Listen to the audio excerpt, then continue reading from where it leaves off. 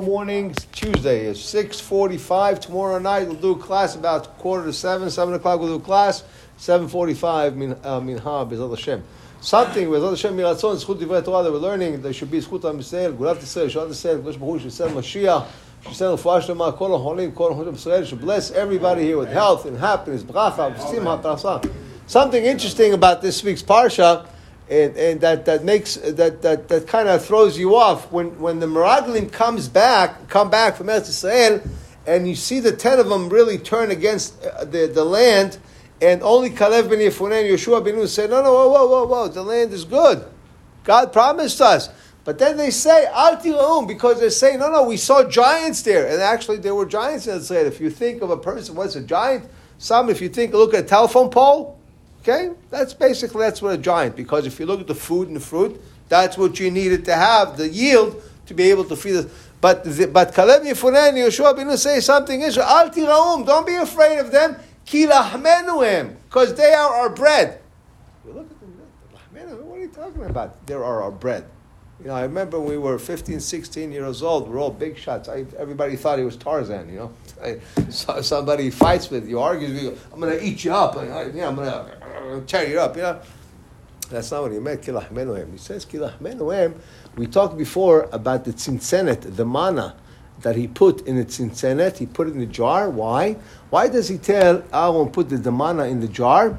Because the manna is a miracle food, but put it in the jar. HaKadosh Baruch Hu does miracles with us every day, but it's in a jar. It's covered by the way the way the world works today. So when he says to them, wait a second, Al Tiraum, don't be afraid of them. Look at all the miracles that God has done with us until now. 10 plagues, splitting in the sea. He gives us manna every day. Just like He's done these miracles for us, He's going to do for us when we come and when we enter Eretz Yisrael. He's going to do. Because they're our bread, just like He makes those miracles, just like He brings us bread from Shamayim. This is what He's going to do for all the giants and for all those people. So Al Tiraum, and when you have faith in HaKadosh Baruch Hu, it's something as basic as bread. Something is very simple, but you have to have the faith. And the other thing he says here also, the land, because the Meraglim speak badly about them. He said, no. Tovah ha'aretz me'od me'od. Wait a second. We know the Torah doesn't very specific about the land is very, very good. Why? I learned this from a little boy. I think maybe 8 years old, 10 year old. He says to me, why they call Eretz Yisrael Eretz Zavat Halav Udvash? Why they say the land of Israel is the land of milk and honey? And I said to him, this 8-year-old asking me a question, I says, well, Eretz Yisrael is blessed. It's got milk, it's got honey. That was a stupid answer.